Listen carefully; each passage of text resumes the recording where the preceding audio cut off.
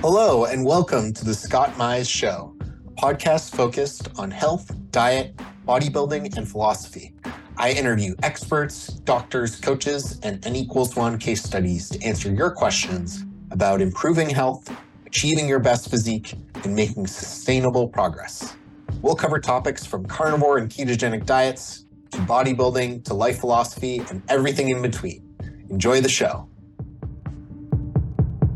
Are you looking to lose fat, gain muscle, or improve your health, or all of the above? Interested in working with me one-on-one? Stop spinning your wheels, because I offer personalized coaching where I can help you reach your goals, whether it be fat loss, muscle building, improving your health, or all of the above.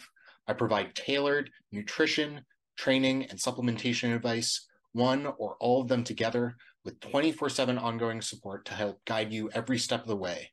You can email me at scott.mize@gmail.com.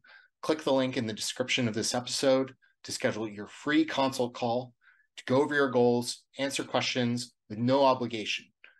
Let's take your physique or health journey to the next level. This episode is brought to you by Optimal Carnivore. A lot of people ask me about organ meats. Do you need to eat organ meat? How do I eat organ meat? And Optimal Carnivore was created by carnivores for carnivores. They created a unique organ complex from grass-fed animals in New Zealand. It includes 9 different organs: liver, brain, heart, thymus, kidney, spleen, pancreas. And taking just 6 capsules is the same as eating an ounce of raw organ meat from the butcher. I've been personally using Optimal Carnivore for years. My wife and I use it almost every single day. It's great when I don't have fresh organs available, don't feel like eating them, don't feel like cooking them, or if I'm traveling, I know I can get a variety of super high quality organs daily. And they have lots of different products, from their beef liver product to their organ complex to their brain product and their bone and marrow product. They have excellent products filled with highest quality ingredients, and you can get 10% off your order and support the show by going to the link in the description of this episode and using the code carnivore10 at checkout. That's carnivore10 to save and support the show. Thank you. Sam Feltham is the director of the Public Health Collaboration UK, a charity dedicated to improving the health of the public and saving the NHS money at the same time. Sam has been in the health and fitness industry for over a decade. Starting out as a party coordinator at a sports center, he worked his way up to study at the European Institute of Fitness and qualified as a master personal trainer. I first followed Sam way back in 2015, 2016 with his show Smash the Fat, a YouTube channel about basically a low carb / keto podcast before keto was mainstream and before podcasts were mainstream, where he interviewed guests like Dr. David Unwin and did some very interesting 5,000 calorie self-experiments with different foods to see the results on body composition. Welcome to the show, Sam. Absolute pleasure to be here. Yeah. I was thinking before the show, I still remember fondly, you had this video of you eating a giant bowl of like beef and cauliflower, watching Monsters Inc. And it was just like you getting tired and sweating and like finishing the movie. It was really funny. Yeah, but I was kind of like recreating that scene in Friends where Rachel, she makes like a trifle, but like half of the page is ripped, so it's like half a trifle, British trifle. This is like a jam and kind of sponge type thing with a cottage pie, which is like a beef type pie. And so like you've got beef, jam, like, you know, Victorian sponge and things, and Joey just like absolutely loves it and smashes it through. But I did it, but low carb. So it's basically like this massive trifle of like 5,000 calories in one sitting or something crazy like that. And that video is still up there. So if people want to watch me eat in pain, then I'll have a link to it. It's definitely worth a watch. Has only grown in value. I'll have a link to that. So I'd love to start with kind of like, what's your health story and background, and how did you become interested in diet and low carb as a health intervention in the first place? Yeah, I've had a fairly varied career, let's say. At university, I studied website design. And this like was when, you know, web design was HTML basically. Yeah. Like you didn't have WordPress, you didn't have all the bits and bobs. So I did that, and then I did a year of working as a website designer, and I quickly discovered that I just didn't want to sit behind a desk for the rest of my life. I'm a bit more proactive than that. So after that year, I managed to save a bit of money, and then decided to do some world travel. So I went to New Zealand and trained as a snowboard instructor, basically out in New Zealand. And from there, I ended up doing back-to-back seasons between the Southern Hemisphere and the Northern Hemisphere. So I'd go from New Zealand, and my second season after that was in Vermont, a little mountain resort called Akimo, if anybody knows that one. And then I went back to New Zealand, and then went back to the States in Colorado at a resort called Winter Park, which is like the closest, you know, one to Denver. And then back to New Zealand, and then I went back to the Northern Hemisphere, did it in Austria and Switzerland this time, went back to New Zealand one last time, and then back for my last season, which was like, 2010, in Banff in Canada. So I kind of, you know, hip hopped here, there and everywhere, but it was in Banff where I started to think about, you know, what's my future actually going to look like, because I was getting a bit sick and tired of changing location every 6 months and having to make it a whole new group of new friends and things like that. However fun it was, you know, it was great during your mid-20s. But anyway, so during that last season, I actually watched this TV show called The Last £10, with this. Do you know the program at all? You ever come across? No, I think it's Canadian, specifically. So, you know, Canadian viewers, you might know what it is. But it's with this ex-CFL player, who's, you know, turned into a trainer and stuff like that. And he trains, you know, people to lose that last £10 to get down to their ideal weight. And I got really interested in it, because I'd done the gym thing before, as you mentioned. I used to work at a sports center in my younger years, and always gone to the gym and kind of, you know, tried my best at healthy eating, but I'd never really researched it or anything. But then during that season, I really got into it. And what I found was that, I mean, I'd always had asthma. And that had always been a bit difficult snowboarding. But in that last season, cleaning up my diet actually really helped out with being able to breathe at altitude. That would have been helpful 4 years prior. Yeah. You know, such is life. But yeah, no, cleaning up my diet towards a low carb real food diet really helped me with my asthma. Haven't had any symptoms ever since. Apart from during my self experiments on the low fat fake food diet, of course, unfortunately, but that was quickly alleviated. But yeah, so really got interested there, and then thought, okay, yeah, I'd actually like to become a personal trainer. Applied to study at the European Institute of Fitness, and then that summer I managed to qualify as a master personal trainer, and then moved to London, in with my brother in his box room, and set up my own personal training business. And it was 2010, so it was at the height of kind of, you know, the fitness boot camp craze as well. And so I set up my own fitness boot camps, which were Smash the Fat, as he mentioned before. Over the next few years, I managed to grow that to 10 locations around the UK. I did it on a franchise model, basically, and that was going great guns. But in 2015, I kind of felt like I was in a bit of a philosophical quandary where, you know, I could continue with the business, and that'd be great, and, you know, helping hundreds of people, and eventually thousands every month through all of our different locations. But I always felt as though, you know, we're really always going to be battling uphill against, the healthy eating guidelines by the government and also the NHS, because the NHS is so integral to our healthcare in the UK, that you're always going to be battling up against healthcare professionals with what you're advising as a personal trainer, or at least what I was advising.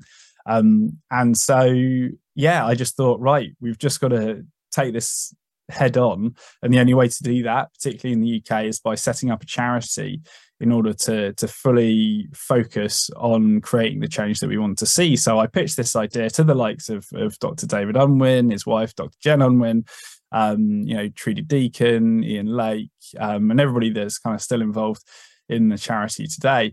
And they said, great idea, but where's the money going to come from? As always, it's always the bottom line. And I said, right, we'll run an online crowdfunding campaign and see if there's an appetite for this. Launched that in February 2016, and during that month we doubled our target, which was absolutely mind-blowing.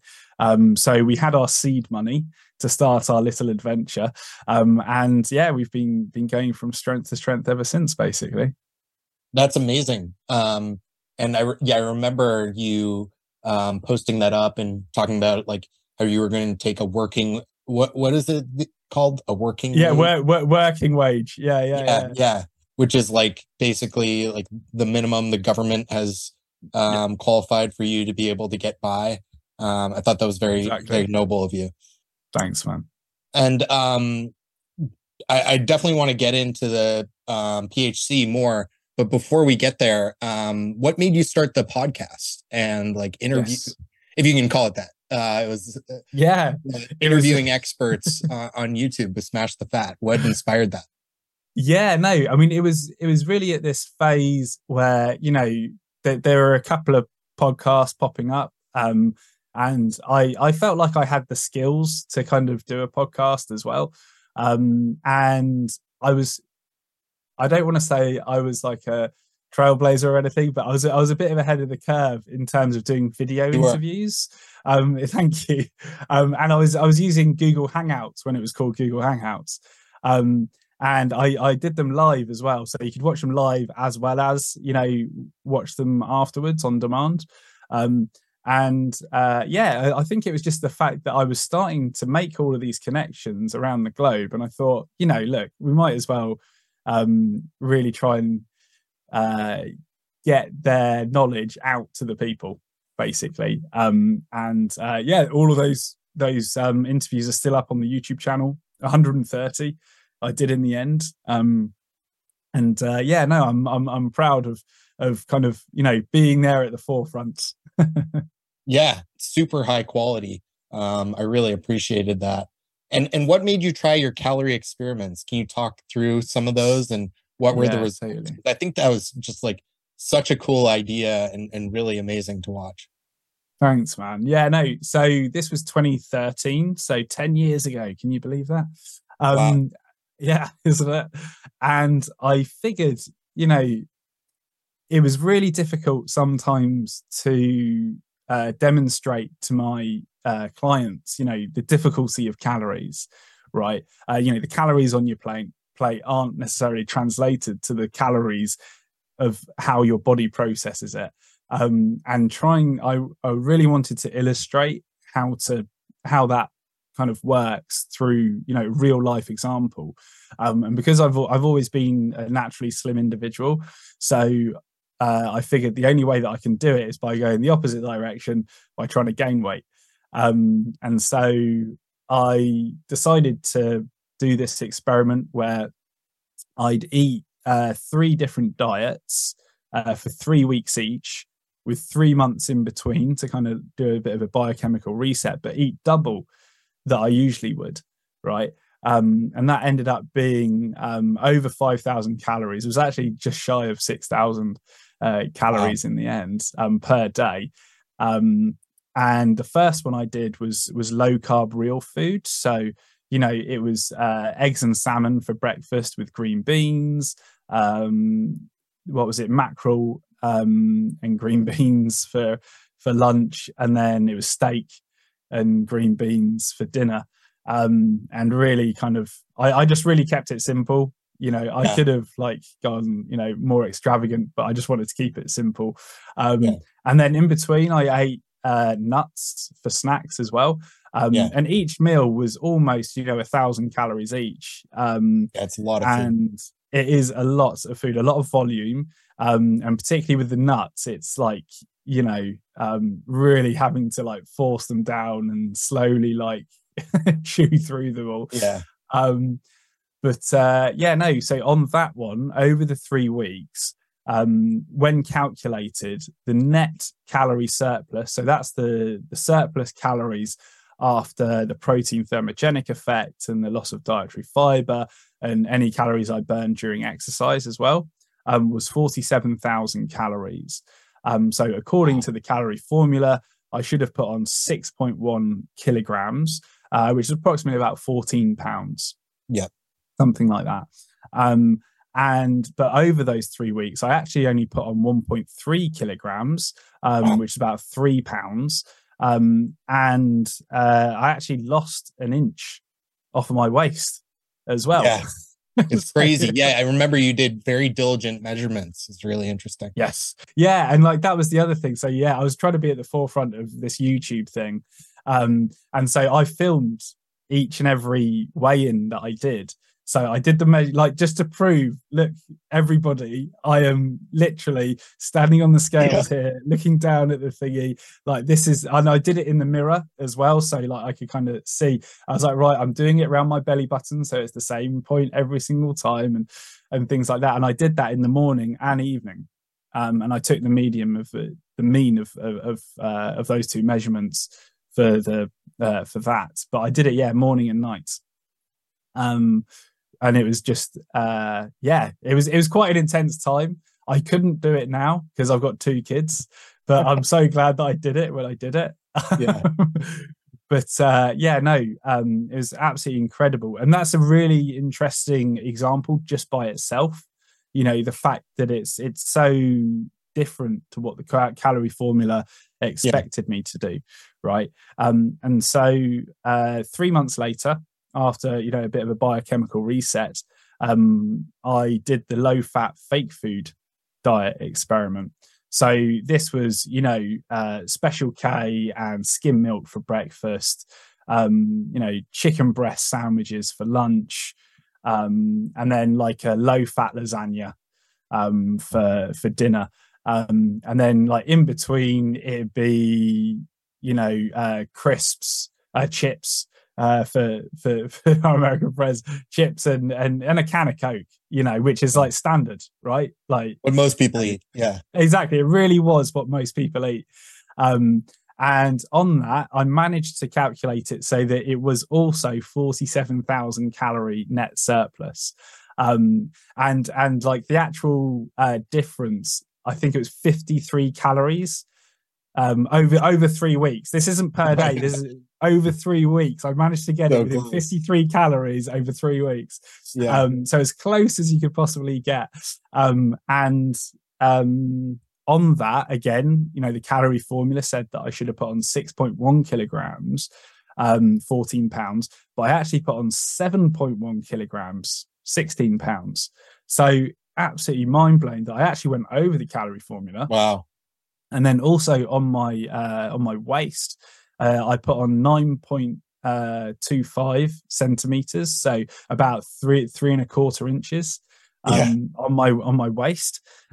So for a guy that's always been naturally slim, that was really scary. That was mind blowing. But not only that. During that time, as I said before, my asthmatic symptoms came back. I was getting breathless on my leisurely cycle commute to work.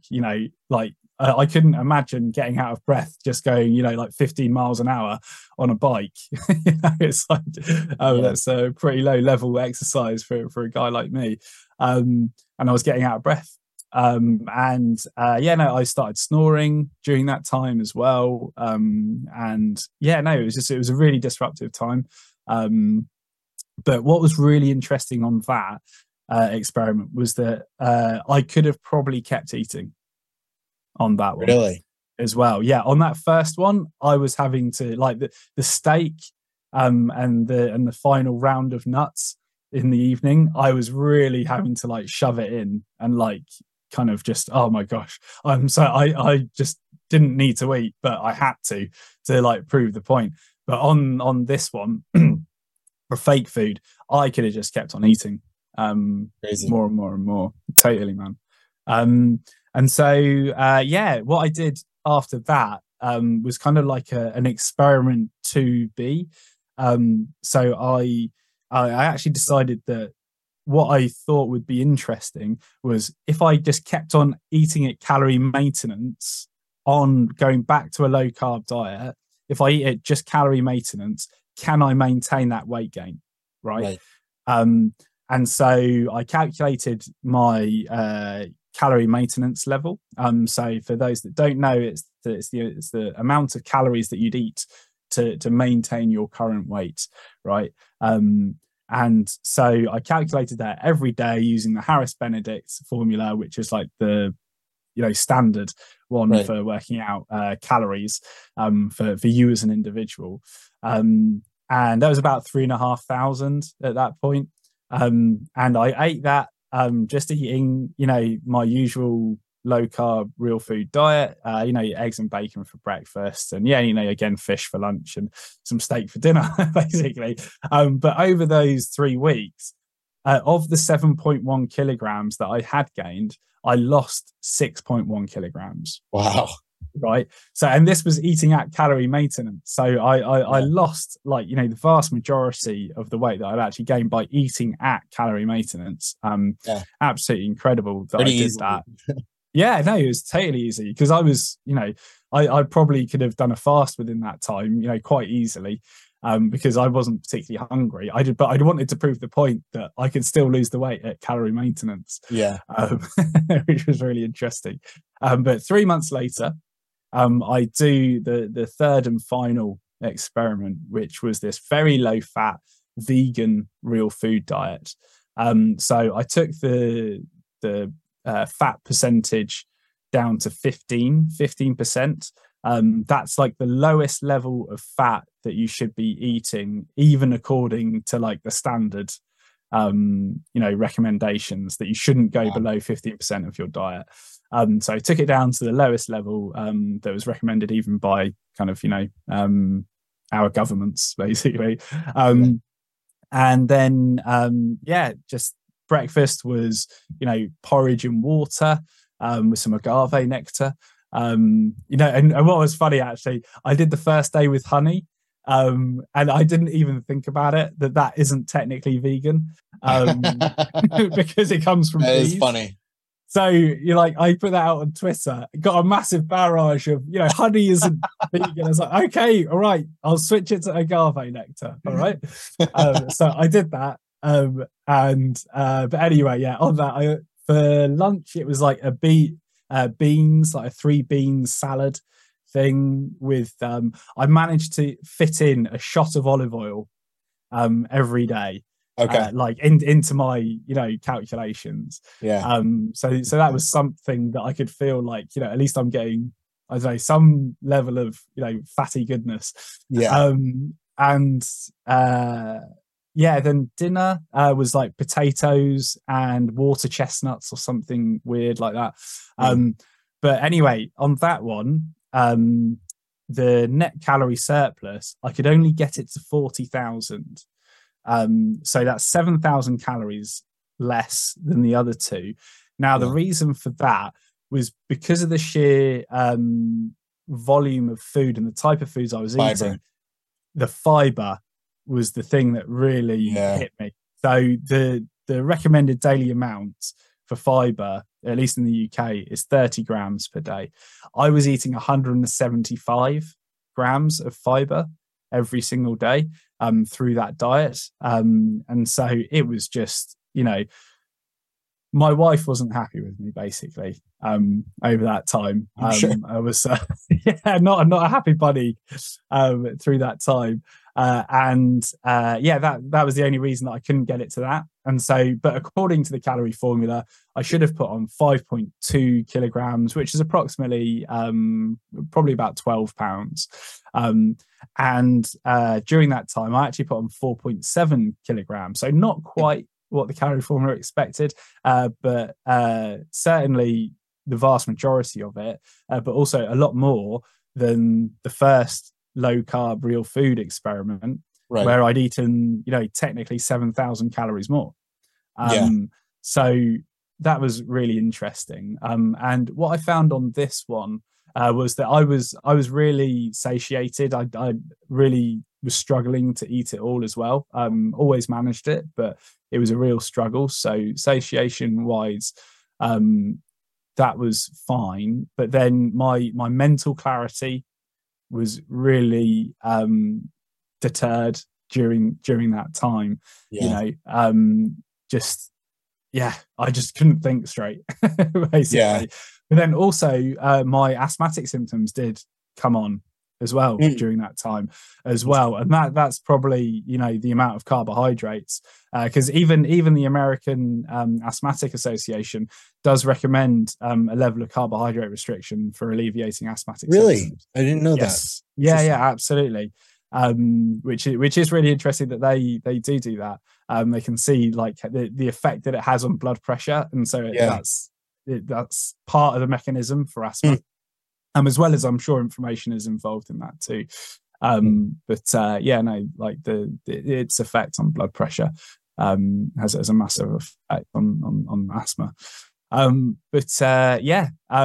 So that was just, and then my waist circumference, sorry, I forgot to mention. So on that one, I put on 7 3/4 centimeters on my waist, which is like 2.5 inches on my waist. So again, comparing that to the first one where I lost an inch, and then on this one I put on 2.5 inches, even though I ate 7,000 calories less. So basically, like my presentation to the world was that calories is a lot more complicated than you think. Basically. And it's not just like, you can just calculate the calories and expect your body to react in the same way, even if you're eating different foods. And that you do absolutely have to take into account the hormonal effects that the foods are having on your body, as well as the quantity does matter, somewhere in there.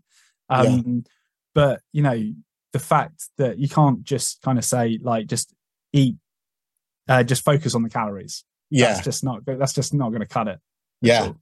I think is a fantastic and catchy way to present the information and capture people's attention.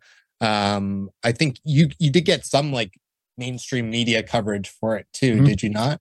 I got in the Daily Mail. Yeah, that's awesome. It's pretty funny.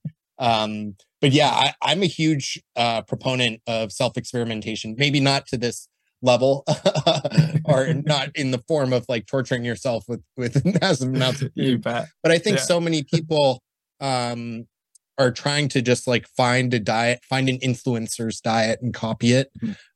Or people come to me and they ask questions like, should I be eating organ meats or something like this? And I'm always the first to say like, you should try it for yourself, and have some form of recording, like how you feel, how satisfied you are, how it affects your mental clarity, how it affects your symptoms of asthma and things like that. And, you'll learn way more about yourself that way than just asking what some expert does and following them strictly. You can always start with a template, of course, but I think there's a lot of value in trying things for yourself.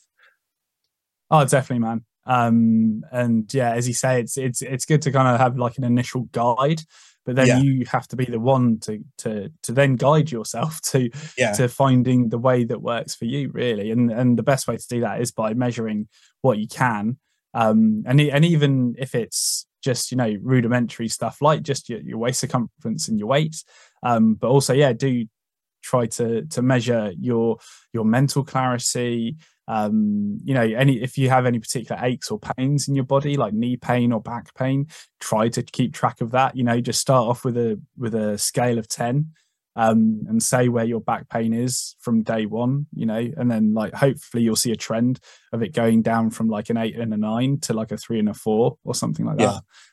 That's really helpful. Yeah, that's a great idea. I did something similar. I followed a carnivore diet strictly for 3 years, from 2016 to 2019, actually. Yeah.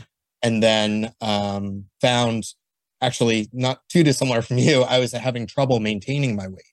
And I couldn't tolerate the amount of fat I needed to maintain my weight. So I slowly reintroduced some whole food carbohydrates, like fruit and things like that. And I followed the Whole30 food reintroduction method, where they basically advise that you take 3 days, you eat 1 serving a day of the food you're reintroducing. And they do it 1 food at a time, not even 1 food group. So it'll be like strawberries. And then you record how satisfied were you? How did it make you feel? How was your digestion? And then you return back to your baseline. And then you can choose whether to include that food. And it taught me a lot about like vegetables I can and cannot tolerate, things like that. So not everyone has to be that detailed, but I think something like that can be really helpful. Oh, absolutely. Definitely. So I wanted to talk more about PHC. What are some of the biggest obstacles and barriers you're up against with the messages and research you're trying to do? Yeah, so one of the biggest obstacle is the fact that what we're kind of advocating for is completely contrary to current guidelines. So we're really saying, don't worry about the fat so much. Any natural fats, like really just don't worry about them so much. You just really need to keep an eye on the quantity and quality of the carbohydrates that you're eating. But current government guidelines in the UK are not too dissimilar from the US, are that, you should be eating anywhere between 50 to 60% of your diet from carbohydrates. But when you've got a population that's increasing in weight and, getting more and more type 2 diabetics diagnosed every single year, which is best characterized as, an intolerance of carbohydrates, what are you doing? why are you recommending carbohydrates to an increasingly intolerant carbohydrate population?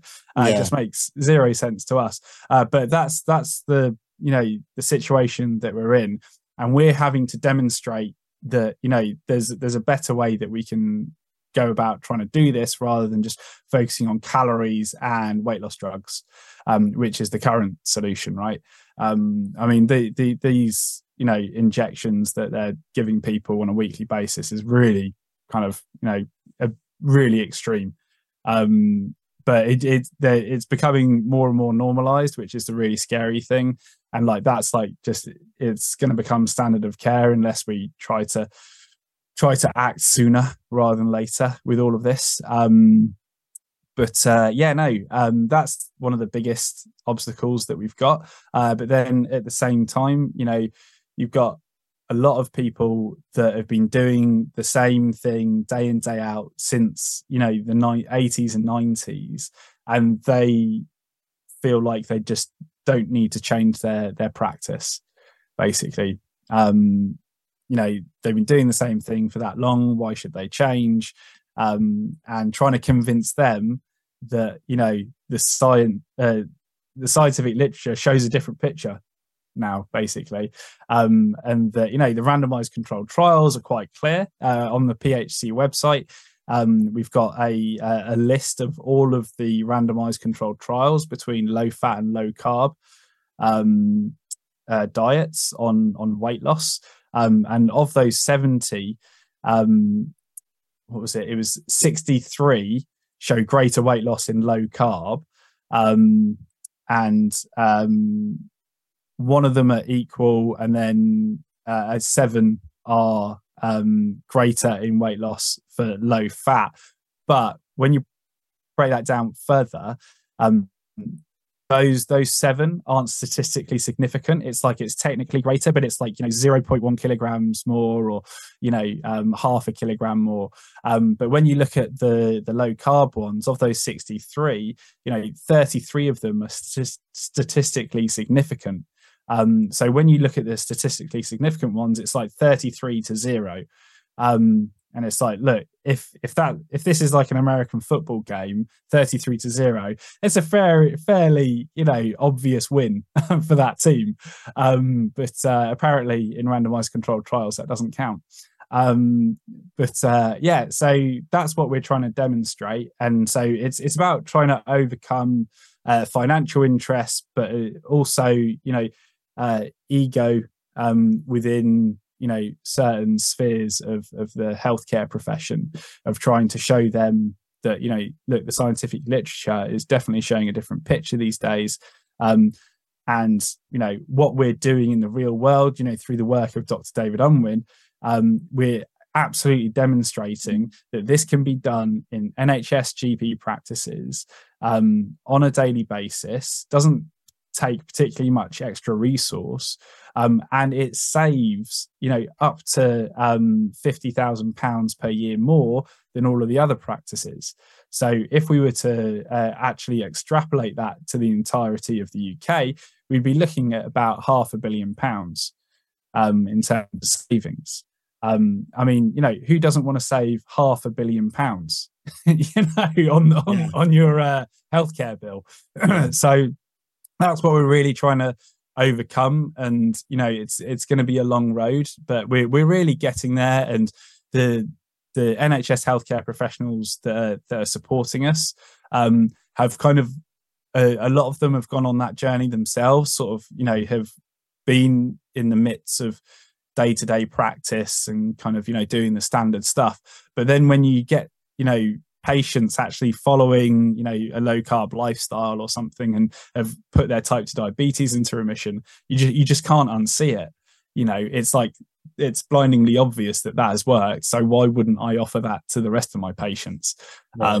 And so that kind of that slow war of attrition that we're trying to conduct here is just going to take some time, unfortunately.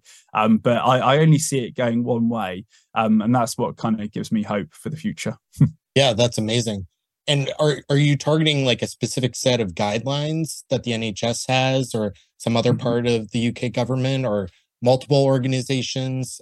What is it that you're specifically trying to change? Yes, so it'd be the NICE guidelines. So NICE stands for the National Institute of Health and Care Excellence. Very, complicated, but NICE is the organisation that is responsible for medical guidelines in the UK. That is both, dietary and medical. Okay. So at the moment, it kind of does allow healthcare professionals to actually individualize carbohydrate content for patients. But that's just kind of like a bit of a technicality that we're getting in terms of, GPs and nurses being able to actually advise low carb within an NHS setting. But we actually want to have an explicit dietary guideline on low carb and ketogenic diets for type 2 diabetes to begin with, and then we're hoping that will filter out to all of the other conditions that it can help out with. Because type 2 diabetes, we feel like we've got the strongest amount of evidence for that, and it's the most biomechanical. It's the most logical in terms of like the actual biology. That you can actually demonstrate that, look, this is a type 2 diabetes, it's a disorder of carbohydrate metabolism, so it absolutely makes sense to restrict carbohydrates. And so we're putting all of those ducks in a row. We're hoping to get the dietary guidelines put in there, and the main mechanism for that is through one of our projects called the Lifestyle Club. And the Lifestyle Club is currently commissioned in 44 GP practices in the UK, which is really cool. So there is absolutely an appetite for this within the NHS. It's just about trying to convince the higher ups about trying to get it commissioned across the nation. Because there are 7,500 GP practices in the UK. So we're like a tiny ickle bit of the pie with 44, but it's a good start. And at the moment, we're crowdfunding for a study that we're partnering with the University of Surrey, which is a university just outside of London. And that study is going to hopefully provide us with the robust scientific data we need to show, the powers that be within the NHS that this is absolutely a scalable, effective, and cost-effective model for people to actually improve their health, put type 2 diabetes into remission, and save the NHS money at the same time. If you go to gofundme.com/TLC study, you can look at all of the details there. Very kindly, the Bazooki Group, who you might have heard of, are actually doing a £20,000 match funding for us at the moment. So the next £20,000 that we raise actually gets doubled. So the donations that you put in now get doubled, because it's gonna cost us £50,000 for this study to do. If we can get there sooner rather than later, then hopefully we can change the guidelines sooner. Perfect. Yeah, I'll certainly have a link to that in the show notes as well, and folks should check that out. I think it's a great way to contribute. Well, Sam, thank you so much for coming on today. It's an absolute honor. You inspired me way back in the day. You're a big part of why I started this podcast. Wow. So thank you so much. Where else can people follow along and find you and the great work you're doing with PHC? Excellent. So absolutely go visit the PHC websites at phcuk.org. And then from there, you can kind of look at all of our projects. Obviously, I mentioned that we've got the Lifestyle Club there. We've also got food addiction resources, which is obviously trying to help people that are going through food addiction at the moment. So there's lots of resources on there. If you think that you've got food addiction, there's even kind of a survey on there, a questionnaire that you can take to see if you might have a food addiction, if you have a hunch that you might.